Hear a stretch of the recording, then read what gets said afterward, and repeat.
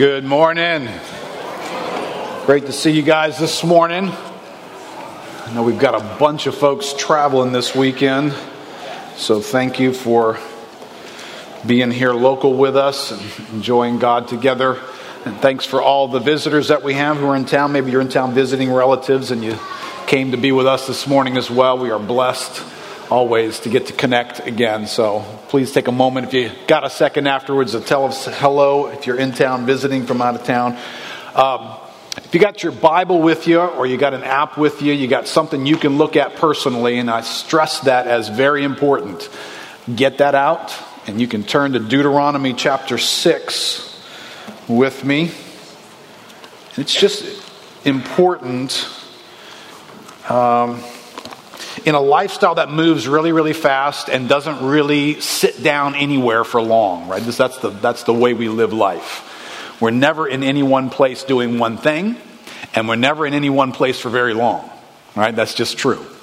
And so our Bibles need to be places that we sit down in the Bible, and we just are there.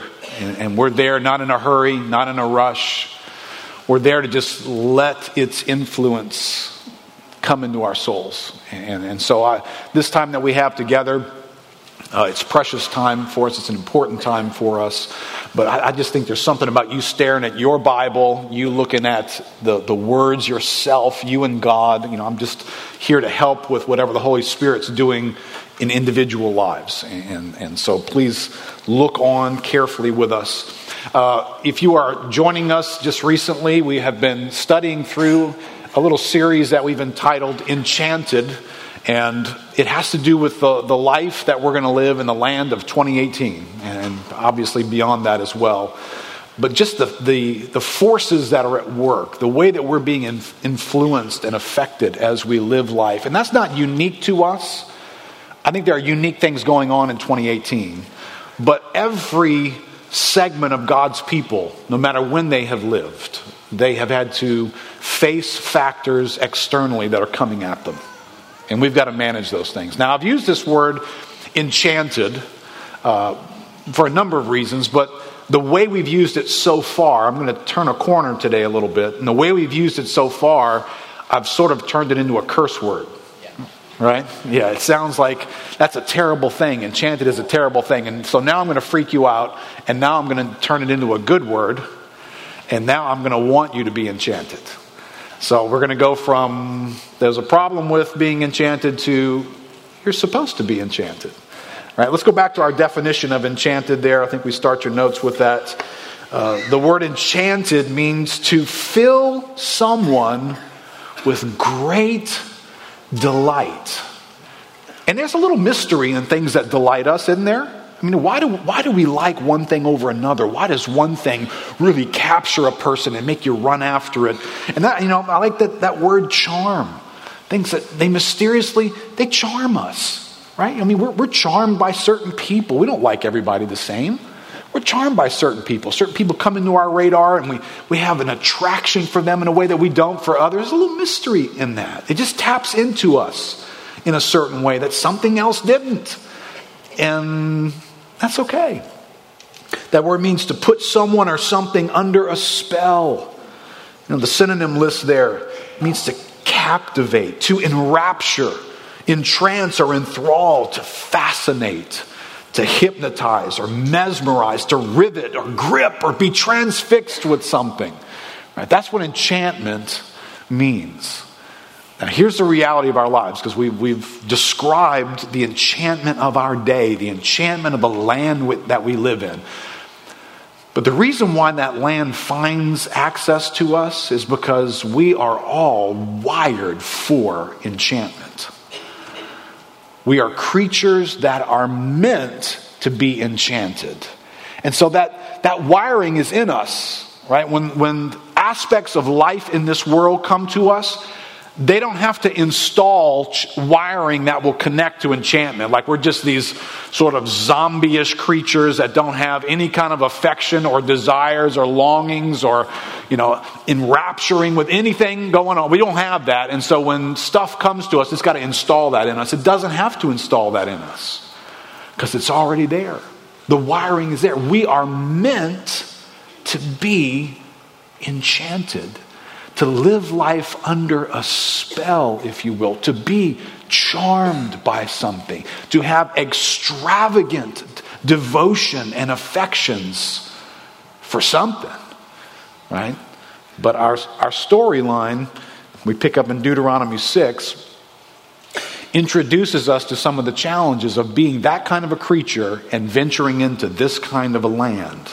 And that's what they were doing here in Deuteronomy 6. If you remember where you are in the Bible, they're finally about to enter into the promised land. This good land, this land that's filled with all kinds of wonderful things to enjoy, that God had wired them for that as well. Right? We're supposed to be industrious and eager and take advantage of things that can be enjoyed and have taste buds that taste stuff and eyes that see in color. This is all God's design. So we're supposed to travel through the land going, wow, whoa, look at that. So the answer to the enchantment of the land is not to become these dull, disconnected, zero affection, zombie stoic type people. And somehow that can become some people's answer. And then, that becomes the Christianity you have to offer. Here, you want to be a part of knowing God? Basically what it means is just saying no to everything you can imagine. No. What about that? No. Don't even ask me about that. No. The answer is no. You want to be holy? The answer is no. And that becomes whatever Christianity that we create. And that's not the creatures God created. Right? You were created to make noise about things. You were created to be affectionate and amazed and blown away and say something about stuff. So that's not wrong. It's just hard to manage it. All right, so I'm not going to read these verses again, all of them. But when we ventured here to the edge of this promised land with Moses, one of the things that is central to this begins in verse 10 and travels down to about verse 14. And it's this concern, it's this enchantment dimension in the land that Moses highlights. Remember, he gets them close and he says, now listen, all this good stuff is going to be there when we get there. It's going to be amazing. Land flowing with milk and honey, just everywhere. Stuff to enjoy is all over the place. Be careful that you don't forget God when you get there. So there's this built-in warning, awareness that is for every one of us today.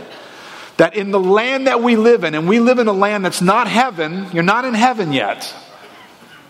And we live in a land that has some stuff in it, and when you go and pick it up and eat it, partake of it, look at it, enjoy it in some way, that it has its own mystical power to charm you. To tap into the wiring that's on the inside of you. And as it charms you and rises in importance, something you're not noticing is diminishing in importance. And over here, this is the God factor, who God is and how He was supposed to be in our lives. And that diminishes and diminishes until Moses says you can get to a place where these things are flourishing in the world of enchantment. And you have forgotten God. And you are not enchanted by Him at all. This warning is still a warning that lives in our world today, and you and I have to be aware of it. So in the land is enchantment. Now I don't want to spend too much time in this. I'm going to highlight just a couple of things today, but I don't want to ignore this because it will theologically damage you if you don't catch some things that are also in the land. Right? So I just put a couple things here to notice in this Deuteronomy 6 land. Enchantment is in the land. There's danger of forgetting God, but there's grace in the land as well. The grace of God is in the land. And please learn, please develop the ability to hear both things that God says all over the place. Grace is in the same sentence. It's usually in the Bible within arm's reach of the Bible telling you to do something. Right? So it highlights grace that's got nothing to do with what you do. Be careful that you don't pollute the two, but then be careful that you don't ostracize the two. So the Bible is going to highlight grace, this dimension of our relating to God that is based in something in God. His desire, His purpose, His intentionality, His heart of love and affection to do the things toward us that He does. But then within arm's reach of passages that talk about grace are these commands for you and I to do something. Don't confuse the two.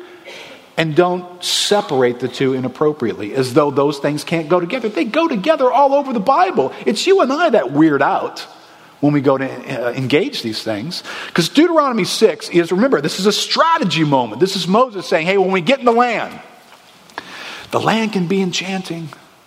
Blind you to God. So why don't we do this and this and this? Why don't we do things? Yes, why don't we do things? To be careful when we're in the land. But the doing of those things is not the basis of our relationship with God. We don't get to go into the land because we finally scored high enough in these areas. And now God says, come on in. You guys get to have the land because you finally got an A on the test. You finally kept my commands at a good enough level. You finally lived a life in a good enough way. Now you can have the land. Now I'll be your God. Now I'm for you. Listen, this is not a small deal. This gets confused in our lives. And when God just turns around and says, hey, why don't you do these things? We turn them into, oh, I feel so condemned. I'm not doing those things. I'm not working enough. I don't even want to hear that, Keith. I just feel so, I don't even want to hear it. Okay, well, you have to hear it. Because it's in the Bible. And you have to theologically be able to digest it. Because you've been informed by the theology of the Bible. Right? So we're going into this land. Let me just highlight. Grace is in the land. And they're going to be in the land with a mindfulness that we shouldn't be here. But we are. We shouldn't belong to God. But we do. God shouldn't care for us. But He does. That's what grace does to you. That's why it's amazing. Grace. Right? So look, if you run forward a little bit over from Deuteronomy 6 to Deuteronomy 7, you quickly get these little highlight moments like this. Right? Deuteronomy 7 verse 6. For you are a people holy to the Lord your God. The Lord your God has chosen you to be a people for His treasured possession out of all the peoples who are on the face of the earth. It was not because you were more in number than any other people that the Lord set His love on you and chose you, for you were the fewest of all the peoples. But it was because the Lord loves you and is keeping the oath that He swore to your fathers. Well, then why does God love us? If it's not because we're greater than other people or got a better score or more in number, why does He love us? Well, He loves us because He loves us. How's that for an answer? Because for reasons in Himself that He didn't have to come up with from us, He set His love on us. And you and I are just left scratching our heads going, well, why would you do that, God? Because our resume isn't great, right? I mean, you go over in Deuteronomy 9, if you got a Bible with pages, you can turn with me. Verse 6, this just keeps getting clarified, right? Grace in the land is being clarified here. Know, therefore, that the Lord your God is not giving you this good land to possess because of your righteousness, for you are a stubborn people. Can we get this right? Remember and do not forget. Stop right there. What do you think the Bible's about to say to you? Remember and do not forget something. Do not forget this. What are you about to hear? How you provoked the Lord your God to wrath in the wilderness. From the day you came out of the land of Egypt until you came to this place, you have been rebellious against the Lord. Remember that and do not forget it. How you like that, huh? Does that feel real positive-y? That's not a real good vibe today. Nobody wants to write a book. If I put a title on that, Remember and Do Not Forget, it would have to be that God loves you. That's what it would have to be. The whole book would have to be about that. And guess what? That would be an accurate biblical book, wouldn't it? Remember and do not forget that God does love you. But if you want to be amazed by that love, if you want to scratch your head and wonder, if you want to fall down and worship this morning when we sang some of these songs, remember this as well. Remember the raw material of what you brought into this relationship with God. That is self-absorbed. I want to be the center of the universe. I will put God at the end of my priority list in a second, and you will too. And God will turn around and love me right in the midst of that. That's amazing grace, isn't it? And so God keeps reminding them, grace is in the land here. But Deuteronomy 6, as well as much of Deuteronomy, is going to say, hey, let's do some things while we're in the land. Right? So in the land here as well is what I'm going to call heartfelt, passionate attitudes are in this land. Right? When we pick up in Deuteronomy, go back to Deuteronomy 6, listen to what's here. This is what God expects to be in the human heart. Verse 1, now this is the commandment, the statutes and the rules that the Lord your God commanded me to teach you, that you may do them, right? So there's stuff to do in the land, right? But that's what we do doesn't achieve grace from God, right? You catching that? So is it okay for God to tell you to do things without you transferring that into, well, great, now I got to qualify, right? Can we just erase that kind of junk so we can actually read our Bibles and not have all kinds of red flags flying up everywhere? That you may do them in the land to which you are going over to possess it, that you may fear the Lord your God. So God wants us to do some things so that what's inside of us is a fear of Him. All right, so God wants this strong, fear of God is a strong emotive experience. It's something inside of you that sort of makes some noise and you know it's there. All right, look down in, let's see, where am I? Verse 5. Verse 4, hear, Israel, the Lord our God, the Lord is one. And you shall love the Lord your God with all your heart, with all your soul, with all your might. So in the land, there are these strong passions. There's fear in the land. There's love in this land. Look at verse 13. It is the Lord your God you shall fear. Him you shall serve, and by His name you shall swear. So there's serving in the land. Right? There's something inside of us that longs to do something toward God that falls into this category of serving. Right? Now, I love this verse. This is a great, turn over to Deuteronomy 10. The same thought, again, Moses is going to pick it up again. And there's just a quick conciseness here that I think just helps. If I were to say, hey, so you're a Christian. So what's up with that? You're a Christian. Hey, welcome. Great to meet you. What does that even mean to you? What does that mean for your life existence? What does that feel? What does it feel like to be a Christian? What goes on the inside of you toward God in this thing called being a Christian, right? It can sound real smoke and mirrors and gassy, right? I mean, just say, hey, I don't know, Christianity. It's just sort of everybody's got their own little version of it. Well, here's a really nice, concise thing that God speaks and reveals in this passage. Chapter 10, verse 12. And now, Israel, what does the Lord your God require of you? Now listen, require, that's a loaded word, isn't it? Require in order to be His people? Everybody answer that in your head. No. Because they are His people because He made a promise generations before them that they would be His people. That's what made them His people. They are His people because in Egypt, God shows up and rescues them because they belong to Him already. These are my people. Right? So this is what the Lord requires of you. But not in order for you to create acceptance with God. Right? So make sure you hear that right. But this is what does the Lord your God require of you? But to fear the Lord your God. To walk in all His ways. To love Him. To serve the Lord your God with all your heart, with all your soul.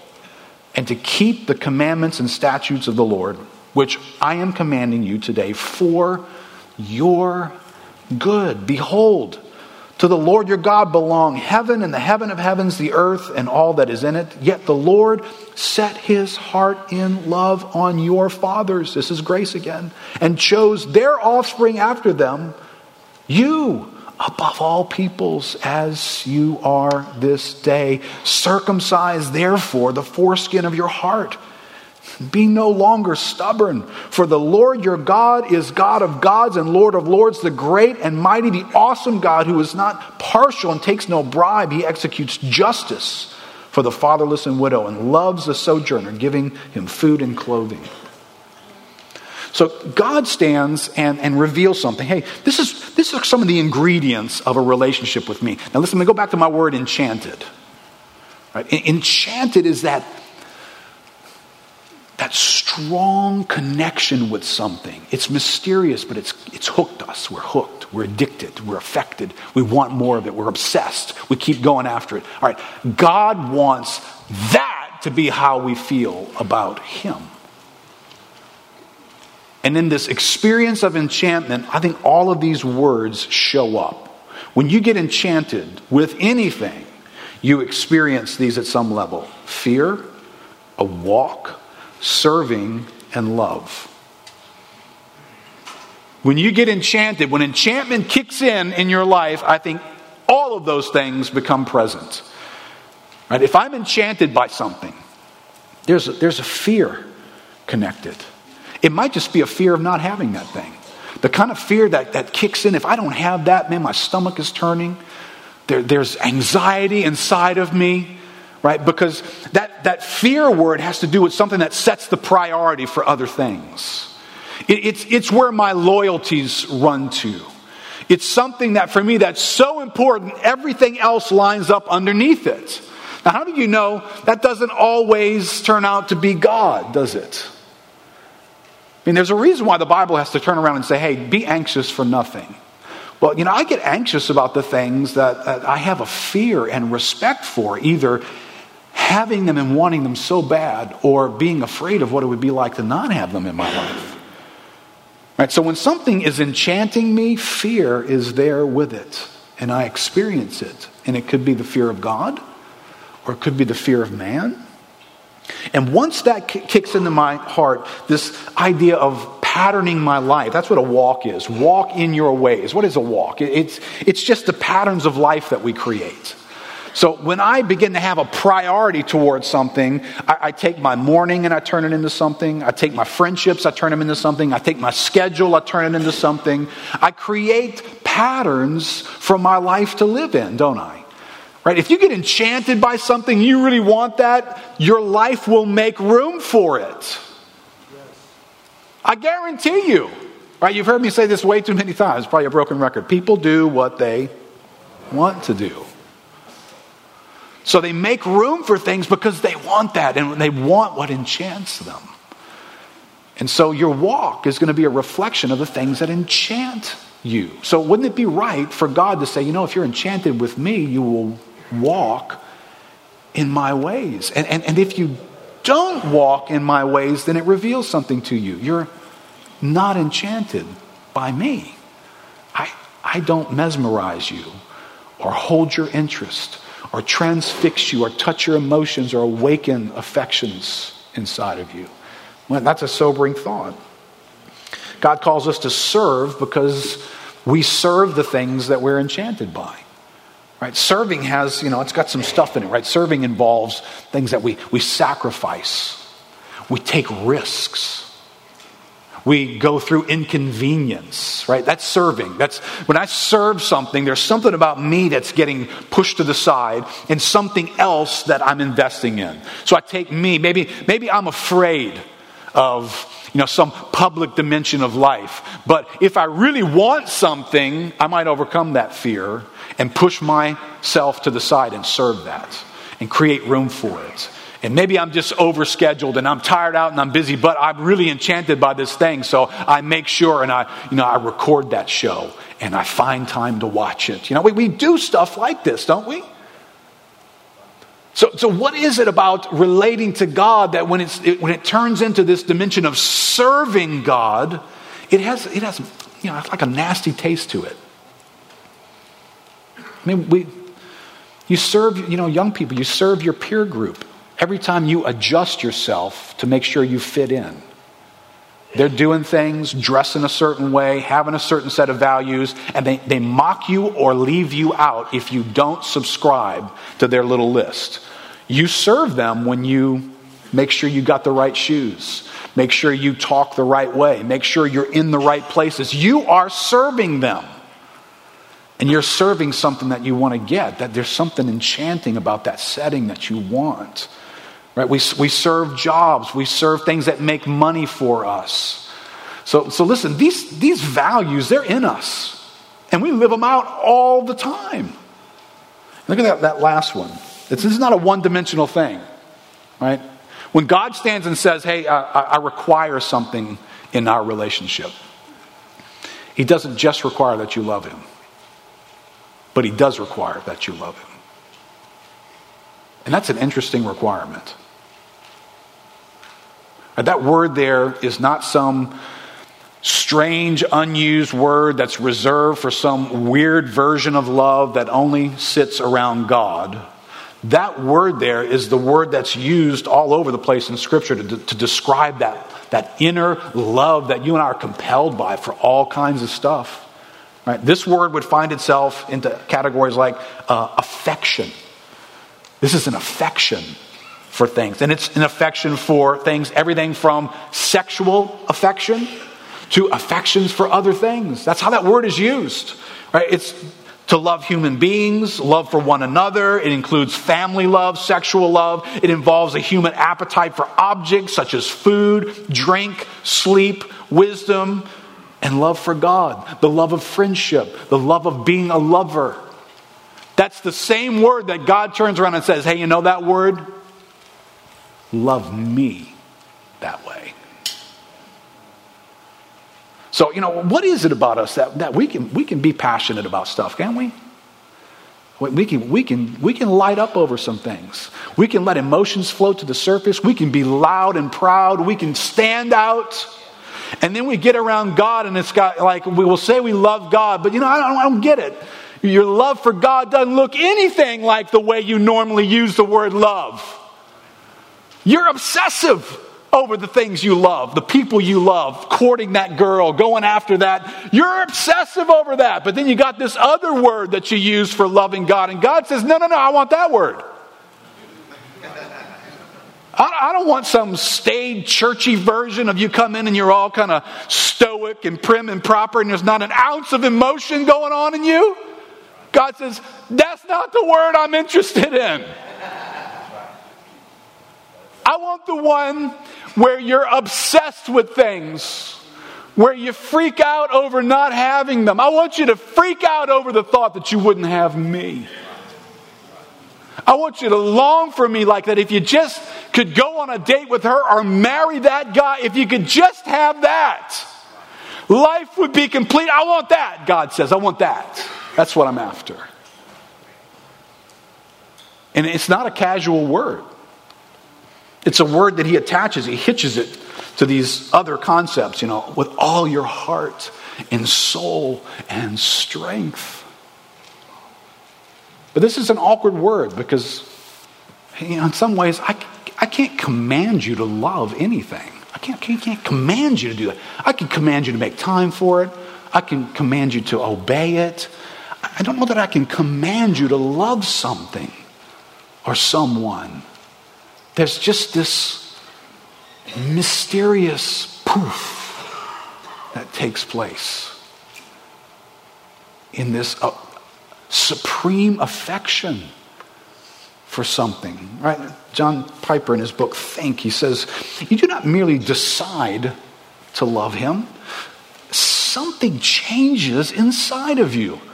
And as a result, He becomes compellingly attractive, right? It's like, I love God, but I'm not really all that attracted to Him. What?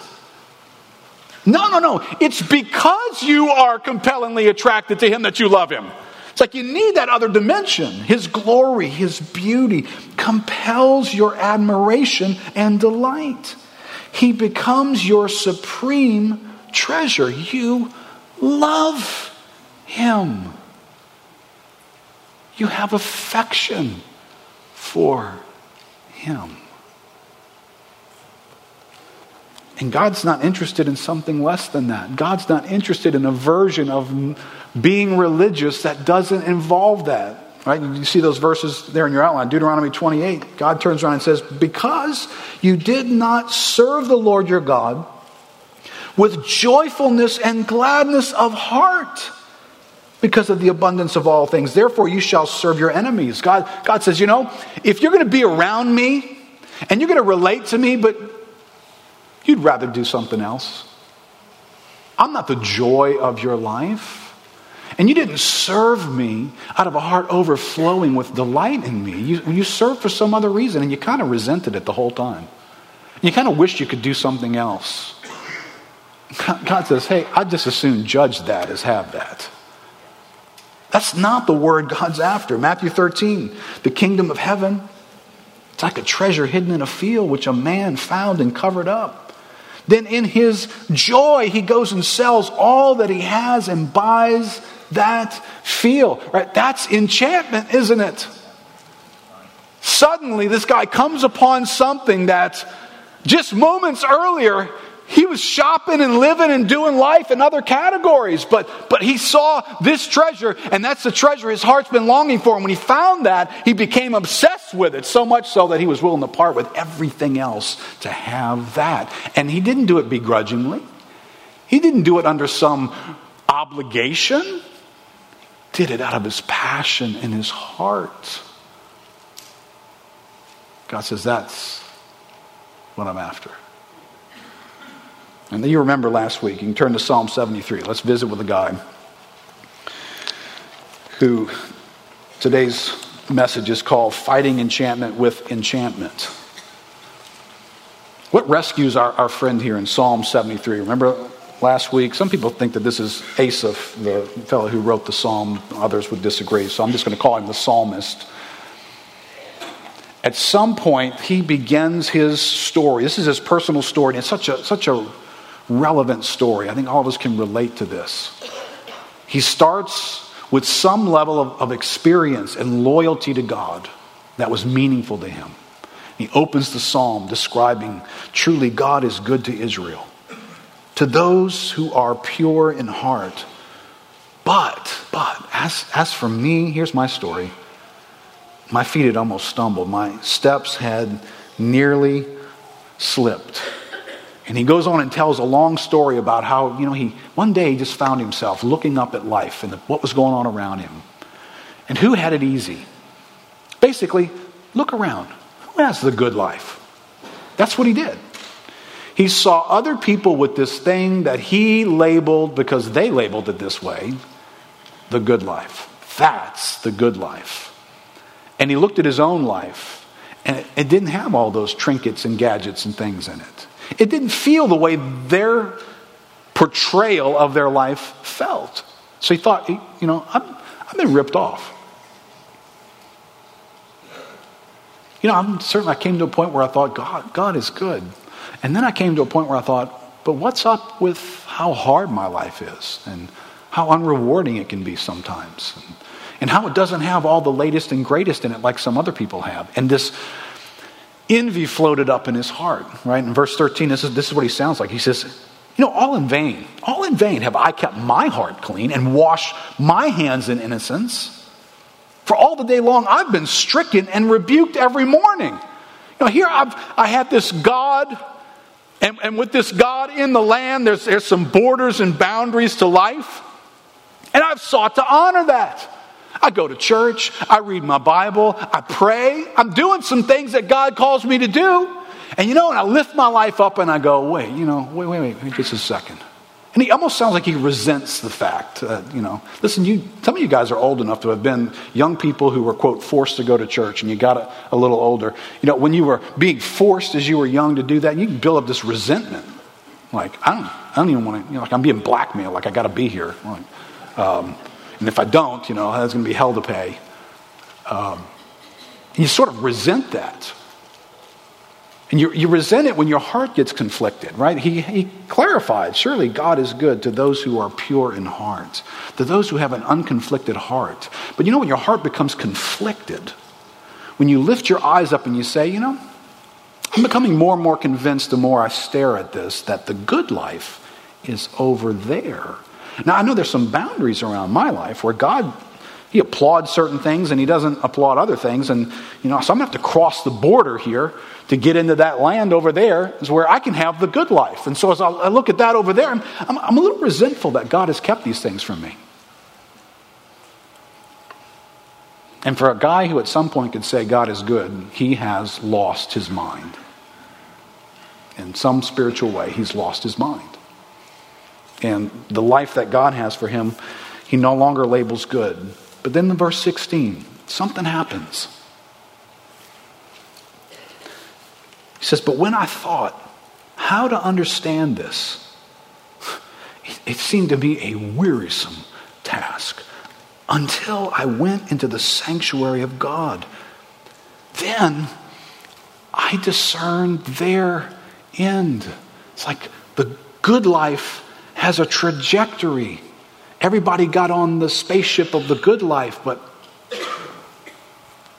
oh my gosh, this thing lands right here. And it doesn't, when you get on the ship in the beginning, it's just everybody's smiling and hand out cotton candy. And it's like, this is going to be great. Get on, let's fly. And finally, at some point, he steps back and goes, do you guys know where this lands? This is no longer a good ship. Cotton candy in the beginning, but it crashes really bad later on. And he becomes aware of that. Verse 18, truly, you set them in slippery places. You make them fall to ruin. How they are destroyed in a moment, swept away utterly by terrors, like a dream when one awakes. Oh Lord, when you arouse yourself, you despise them as phantoms. What's happened? Let me go back to my vocabulary that we've been installing here. What's happening here? He just moved from immanence to transcendence. That's what just happened.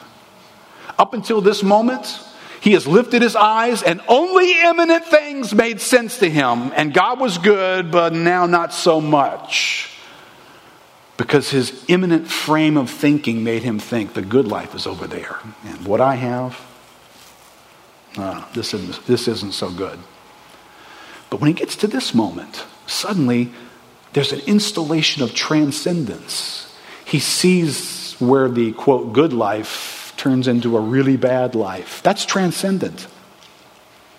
Right? The person who lives this life only thinking about pleasures and rewards and what they can have in this life is in for quite a shock when they get introduced to a transcendent thing called the judgment day. When the God who orchestrated the world to create for his own purposes calls every human being to answer for those purposes. And that's not what's featured on a daily basis in an imminent world.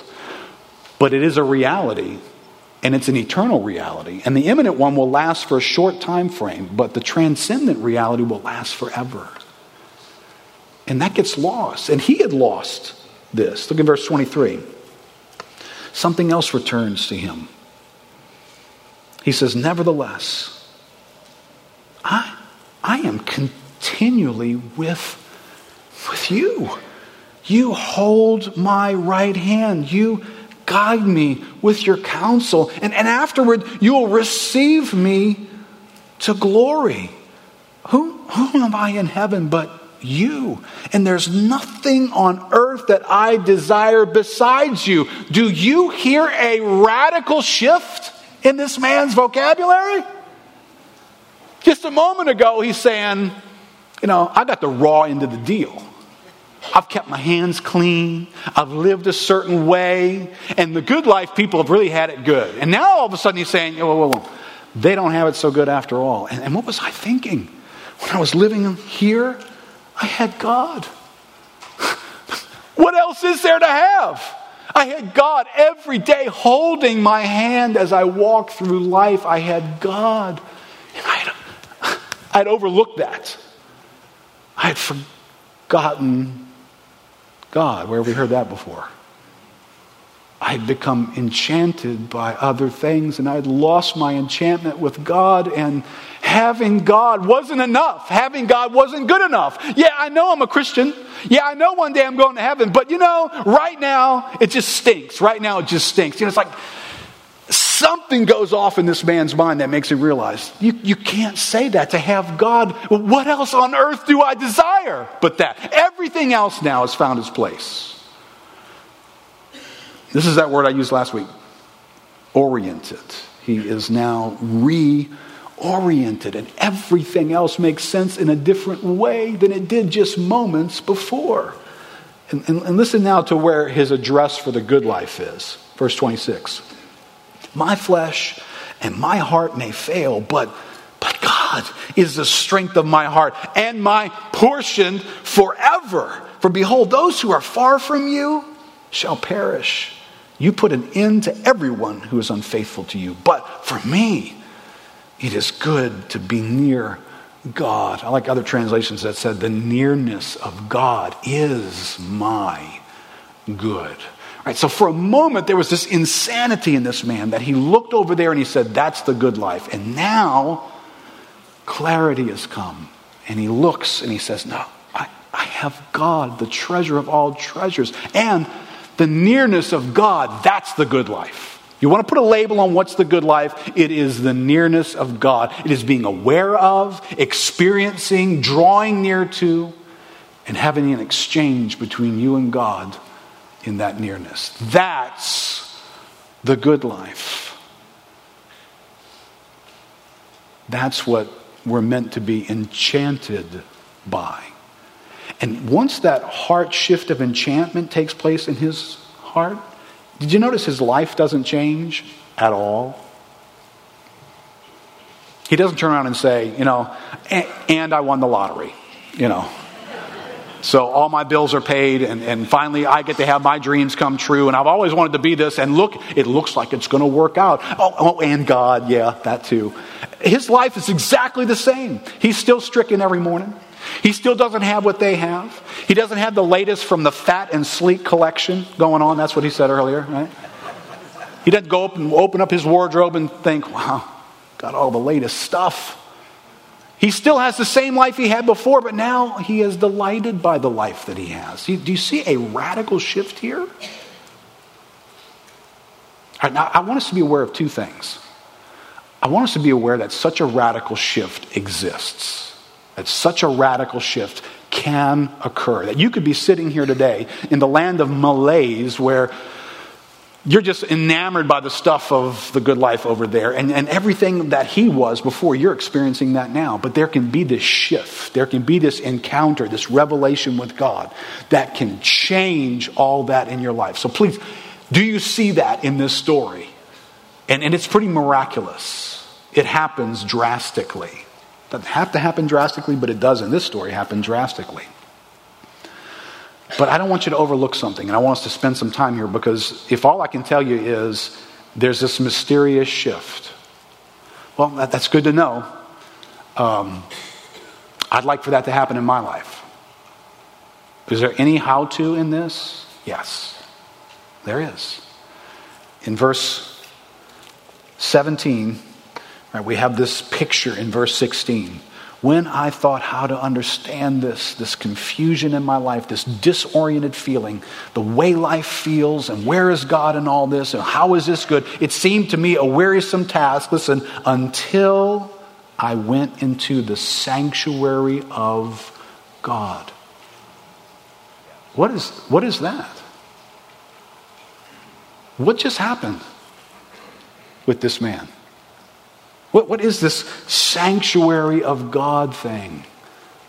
Right? Well, there are some things that God installs in our lives that have this kind of power to do this kind of thing to us. To take our soul that is upside down and frayed and freaked out and to restore it.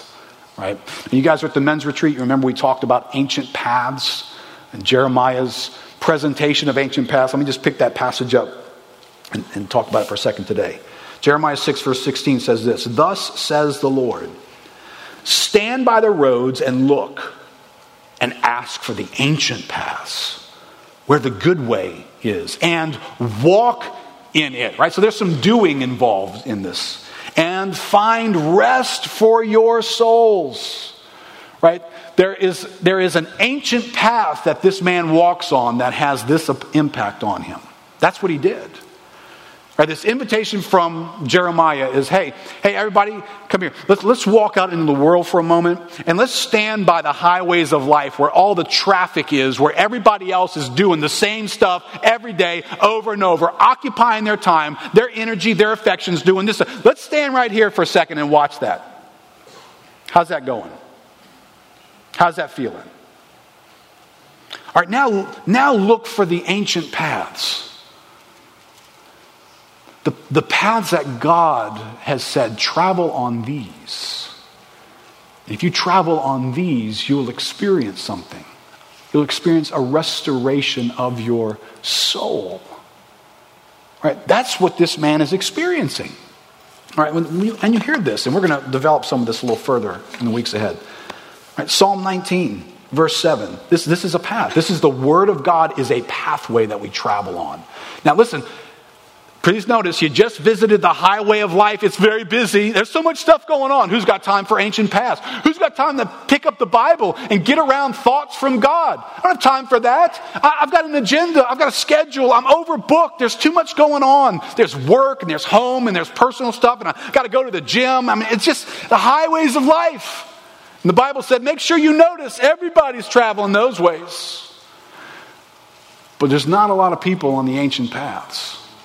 And the ancient paths have got strange power in them. They do something to your soul. Psalm 19 verse 7, the law of the Lord is perfect, reviving the soul. The testimony of the Lord is sure, making wise the simple. The precepts of the Lord are right, rejoicing the heart. This is the Psalm 73 experience right here. He went from an embittered heart to a rejoicing heart. The commandment of the Lord is pure, enlightening the eyes. He began to see things that he had stopped seeing at some point. What made him see? An ancient path.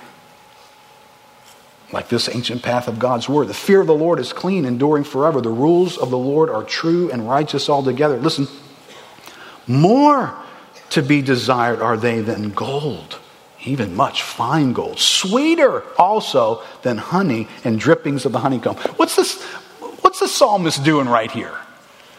And he's picking up one version of enchantment and saying this version's better. Because people were enchanted by gold. People were enchanted by the drippings of the honeycomb. I mean, you realize people discovered America looking for spices, for goodness sake. Why are we willing to travel around the world for something you sprinkle in your food? Well, that's just how we are, Keith. And so people were sacrificial, risked their lives to go find this new land where there's drippings of honeycomb. And the psalmist turns around and says, this is better. This outweighs that. Get on this ancient path and taste some of this, dude, and you will be enchanted by it. And the difference is it will restore your soul. Right? So the psalmist experienced exactly what the Lord promised that he'd experience if he traveled down these ancient paths. Listen to this thought from Marvin Tate about this encounter of this man in Psalm 73. He says, the crucial point of the psalm is found in verse 17, which recounts in a very brief statement that the speaker attained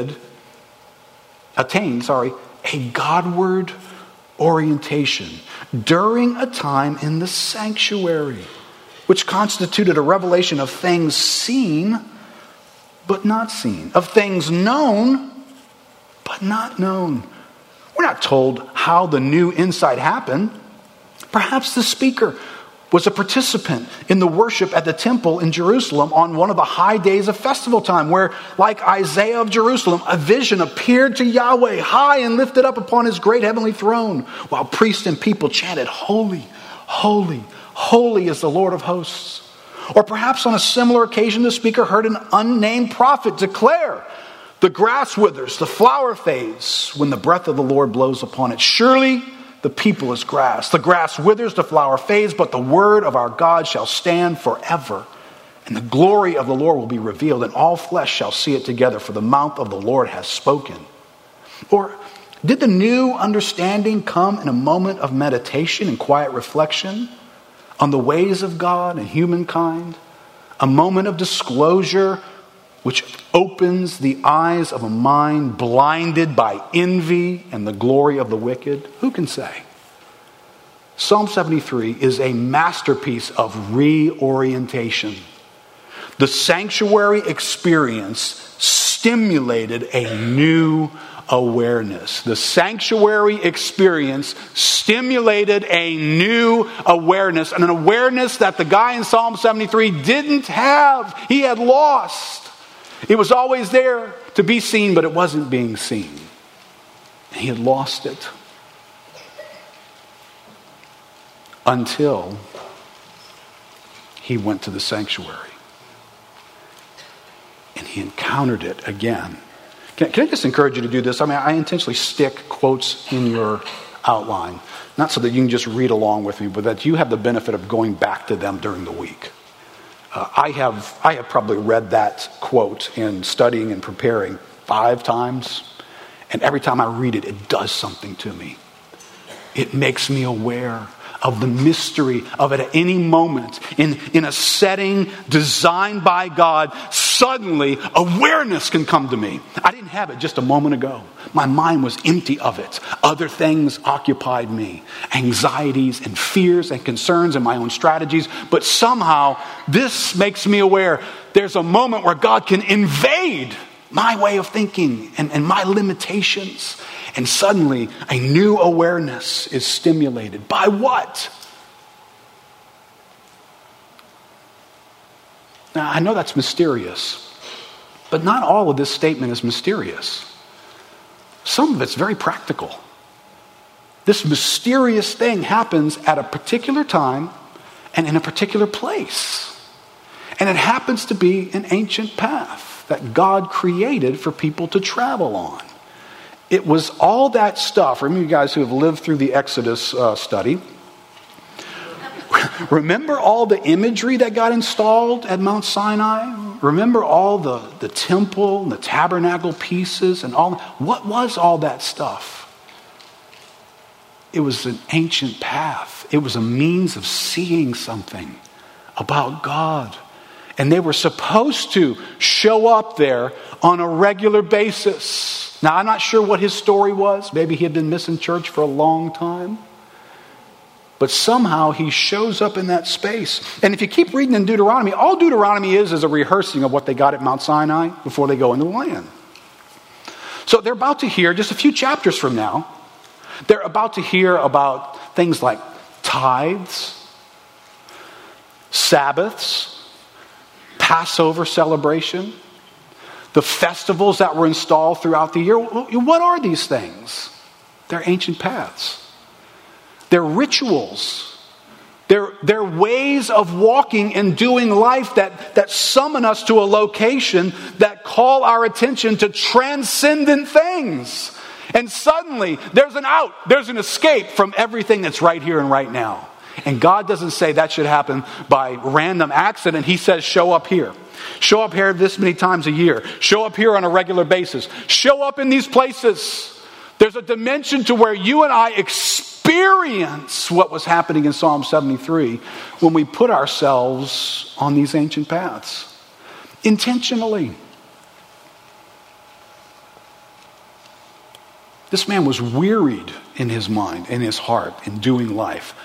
Until I went into the sanctuary of God. Until is a moment. There's actually a moment where he picked his butt up, got on his camel, and drove to church. And then he entered into that setting, and God used it. And something like Marvin Tate said, an experience stimulated a new awareness. Oh, isn't that awesome? This guy hated life and he was angry at God until, poof, a new awareness. And it's like, oh, what was I thinking? I just love, this is how God operates. That no matter how twisted or under the weight or confused or heavy life has become and my mind is out of touch, God can step in a moment and give me a new awareness that I just didn't have moments ago. Oh, I need that. My soul needs that. So, listen.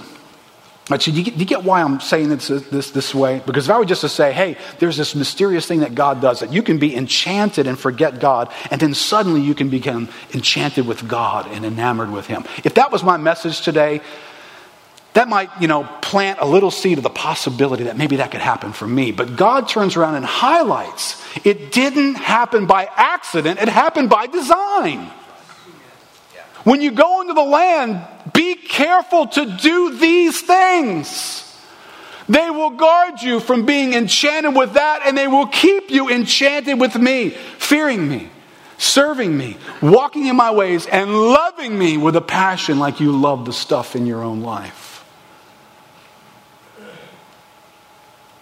And so listen, I don't know that we ever run out of the need to visit the reality of this. Right? I hope you don't get worn out by going back to this spot over and over and over again. Because in the land that you and I live in the world that we live in, we're not in heaven. We're not in heaven. I know this sounds stupid to have to say, but we're not in heaven. And so, perpetual dullness is a reality for us. So I know in some ways you hear some of these sorts of messages and you think, Keith, I've done that, man. I've been saved 20, 30 years. I've done that. I've done that. And I've done that. Can I just break some news to you? And you're going to do it again. You're going to grow dull. You're going to need to be sharpened again and again and again. And you're going to enter the sanctuary of God, and you're going to have an experience with Him, and you're going to travel ancient paths, and those paths are going to rub on you like iron sharpens iron, so one man sharpens another. Fellowship is an ancient path, and it sharpens you and sharpens you and sharpens you. And then you're going to live for a month, a year, and next thing you know, your blade can't cut squat. And you're like, good night, what the heck happened here? Life in a fallen world happened here. That's what happened here. So if you're expecting, and I say this to preach this to my own soul, because I'm a person who wants to fix something and never have to fix it again. That's a passion of mine. So anytime something pops up in my life that needs regular maintenance, I hate stuff that needs regular maintenance. I would like to go on to other things. I would like that to be done forever and go on to other things. Well, what I just described is heaven. There's no maintenance department in heaven. I don't know if you knew that or not. Nobody's got to fix anything that gets worn out. It's always sharp. I always see God in a more and more enamoring way. Enchantment never wanes. But in this world, not so. So if you were thinking, hey, I'm entering 2018, I'm pretty sharp. All right, halfway through the land, you might be pretty dull. I know that doesn't sound, we're like, oh, that's great news. It's just realistic news. It's all over the Bible. Right? And be careful, because we're sloppy New Testament theologians. That's what we are, sloppy New Testament theologians. So we don't understand the distinction between right here and right now and future eternity. And so we import too much into right now. So we think, well, wait a minute, man. Keith, we're in the New Testament. We're not those guys in Deuteronomy 6. Don't you know that? They didn't have the Holy Spirit. Jesus hasn't gone to the cross yet. He hasn't ascended to the Father. It's not finished. Come on. And you're not in heaven yet. And yes, you do possess a lot of what they did not possess, but you're not in heaven yet. And so even though you have the Holy Spirit empowering you, and you have the Word of God to renew our minds and affect us, we are not in heaven. And the writers of the New Testament knew that. They didn't fall for this. This is a head scratcher. What's with the dullness?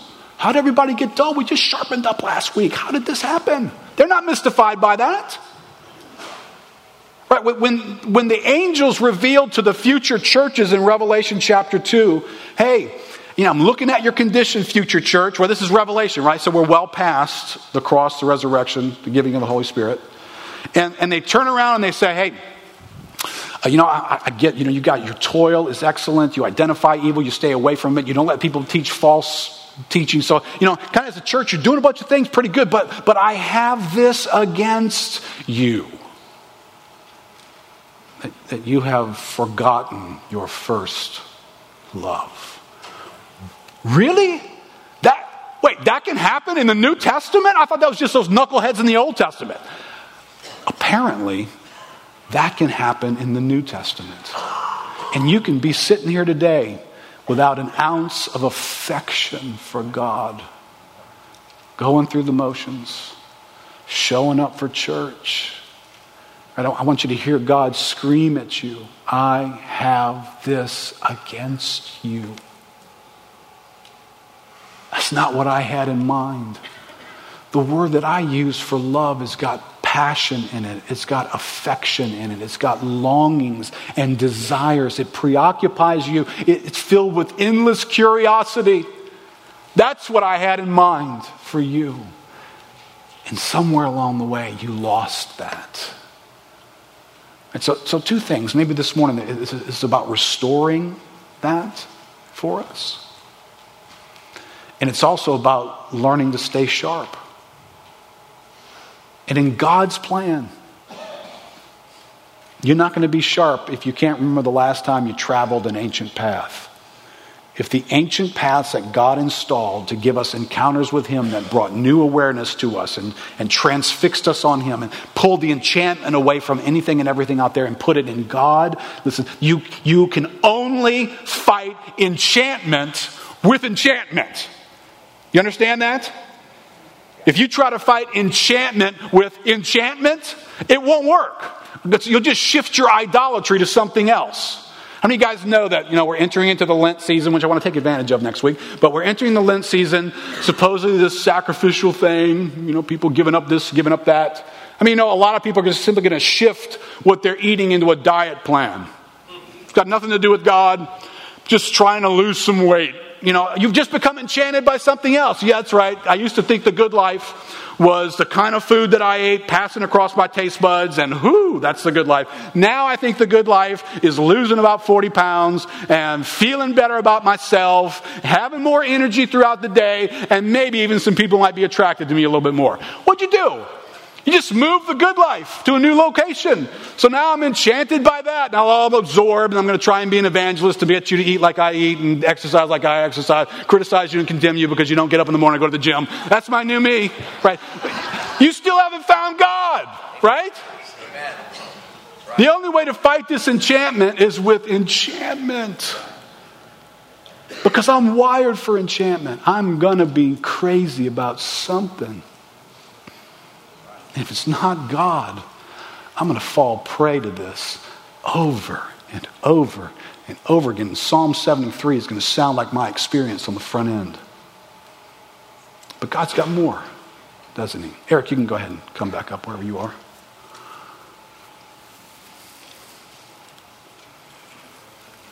I think for a second with me. The Bible has this massive storyline that culminates in this moment where Jesus Christ puts on human flesh, lives a life, lays His life down, dies, ascends to the Father, and sends the Holy Spirit to come and bring life, restore life back to His people.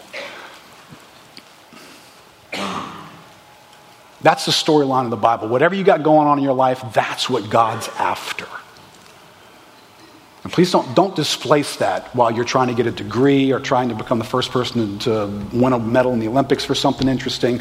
Whatever it is, it's good that we have interests because in the land, God says, hey, there's things to be interested in, and that's not wrong. But the storyline of God is that He wants to restore you to Him. And the greatest thing that ever happened in the Bible was that Jesus Christ did everything necessary for that to happen. And you and I live in light of that. So in your own life, your own experience, how's that working out? What did what Jesus accomplished for you? What did it do for you? Did it even matter? You just want to have a better time? That's what you want? You didn't need Jesus to come do that. You wanted more imminent things in your life? Yeah. You didn't need Jesus to come and do that. Maybe a new set of friends. Maybe a little bit more money. Maybe go get better educated. Go back to school. Maybe you could do that. That might work for a while at least, right? But that's not what the gospel was coming to do. And the gospel certainly wasn't given to us so that all of us could at some point have some kind of mental agreement with.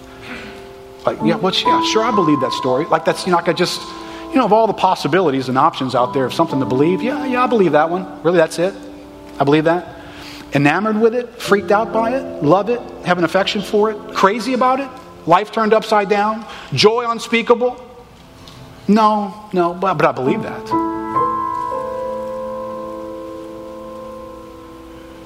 See, the land that God calls us to live in, it's got passion in it. You shall love the Lord your God. You shall be enchanted by him. He shall be your everything. You shall be willing to lose it all for the sake of having him. You shall stand in moments in great need, in poverty, in brokenness of body. You shall stand like Job, who lost everything and didn't understand why.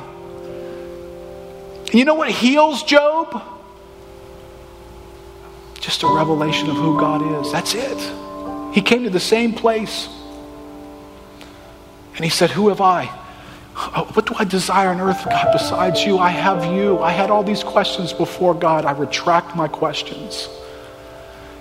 What did he do? He just got near to God and he saw God, and all of a sudden his questions evaporated in his life with all of its need.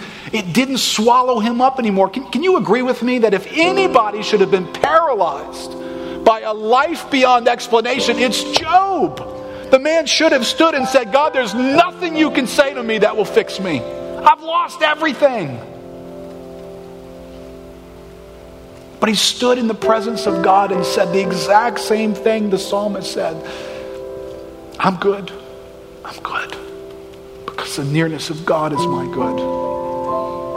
So I don't know what you're trying to do to fix you. What are you after? What do you want? The God who created you, he had one thing in mind above all other things. Not instead of all other things, above all other things. Was that his nearness to you would be your good. You want the good life? You want to live for the good life? Then taste and see the goodness of God. Travel down ancient paths. Put yourself in the sanctuary. Stare into the rituals that God has created until you see God in them. And let it inflame and awaken your soul so that you respond to God in love. Listen, I can't stand here today and say, you're not leaving here today until you love God. You got to encounter God, and then I promise you, you will love him. You will be blown away by him. So I want us all to get on some ancient paths. All I can do is tell you to get on them, and we'll tell you how to get on them coming up. But getting on them provides the opportunity to encounter him in a way that you will relocate your definition of the good life. And that's where we go next, in the land of enchantment. Let's stand up together.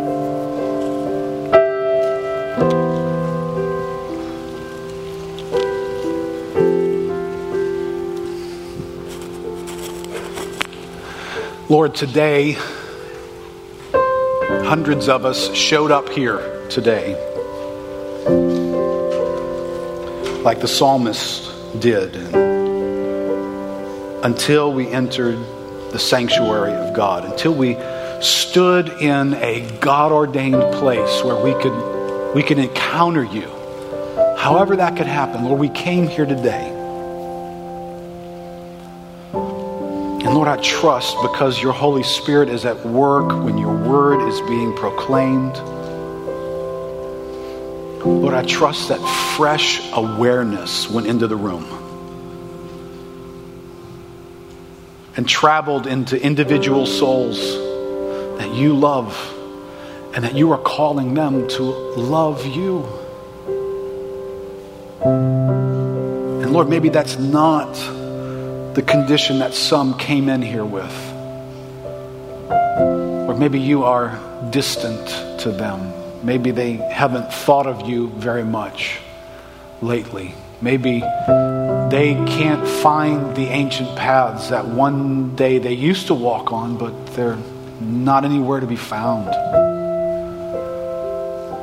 But Lord, this morning is a moment like the psalmist had, where fresh awareness can come into our souls. Lord, you change lives sometimes in an instant. Lord, maybe we just heard something this morning that's going to make everything about the future different. Lord, maybe we don't know where we were headed, but we know we were headed in the wrong direction. And this morning, Lord, you altered that. There's a new trajectory. Not on board with the party bus that's headed to destruction anymore. We're headed in a new direction. Just this morning, got a new ticket. God, maybe there's some here this morning who are recovering from a Job-like experience of losses and struggles and head-scratching questions and pondering and not being able to provide an adequate answer as to why would this series of events have happened to me. And Lord, I trust here in this sanctuary meeting, fresh awareness has come and a pathway of healing and wholeness now is available. Or one like Job set out on after such horrific loss, got swallowed up by the nearness of God. Lord, I want that. I want that for my own soul. Lord, I don't want to be enchanted in this land by anything but you. And I want to be able to say with the psalmist, the nearness of God is my good. I have God. What else on earth do I desire? Lord, make my heart to know that. Make my love to be absorbed in that. Enchant us, Lord, with who you are.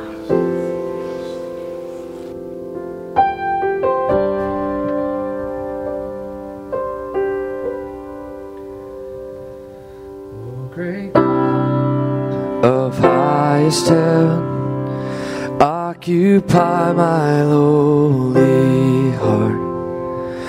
Own it all and reign supreme.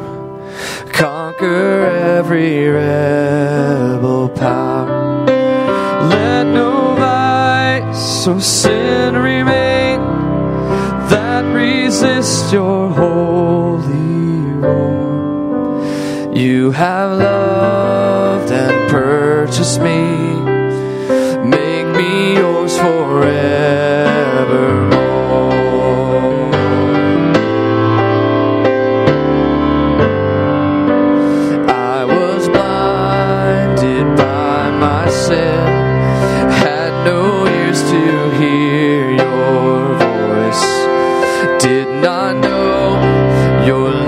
Within, had no taste for heaven's joys.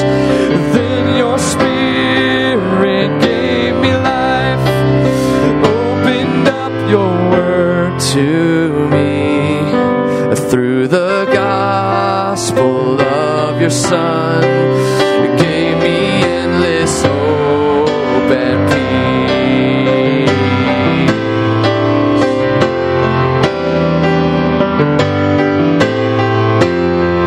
Verse again. I was blinded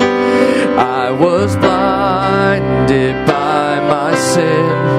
Had no ears to hear your. My feet had almost slipped. I did not know your love within, and had no taste for heaven's joys.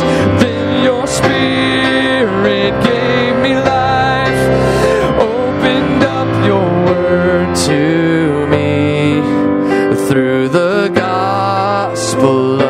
your Son gave me endless hope and peace.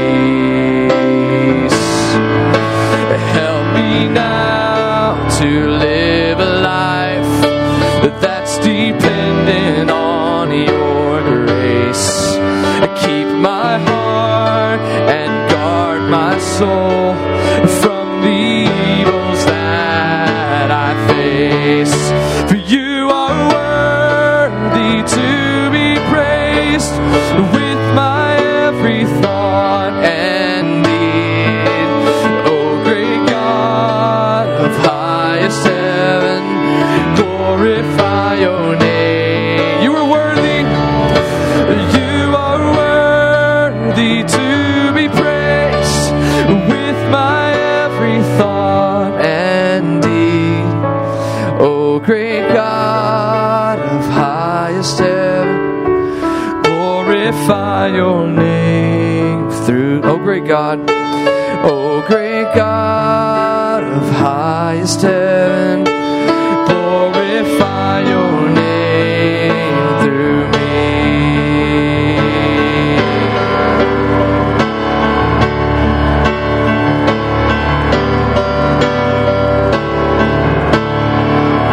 It's our desire, God, Lord, that you would fill our gaze this week, would fill our eyes. Lord, remind us that we are the ones who have been given the greatest treasure, the greatest gift. Lord, you are ours. Lord, help us to make use of your access. Lord, let us go into your sanctuary this week and be with you, have our souls conformed to you, our thoughts conformed to you. Lord, have our faith stirred for you. We love you, God. Occupy our hearts this week, we pray. Amen. Amen.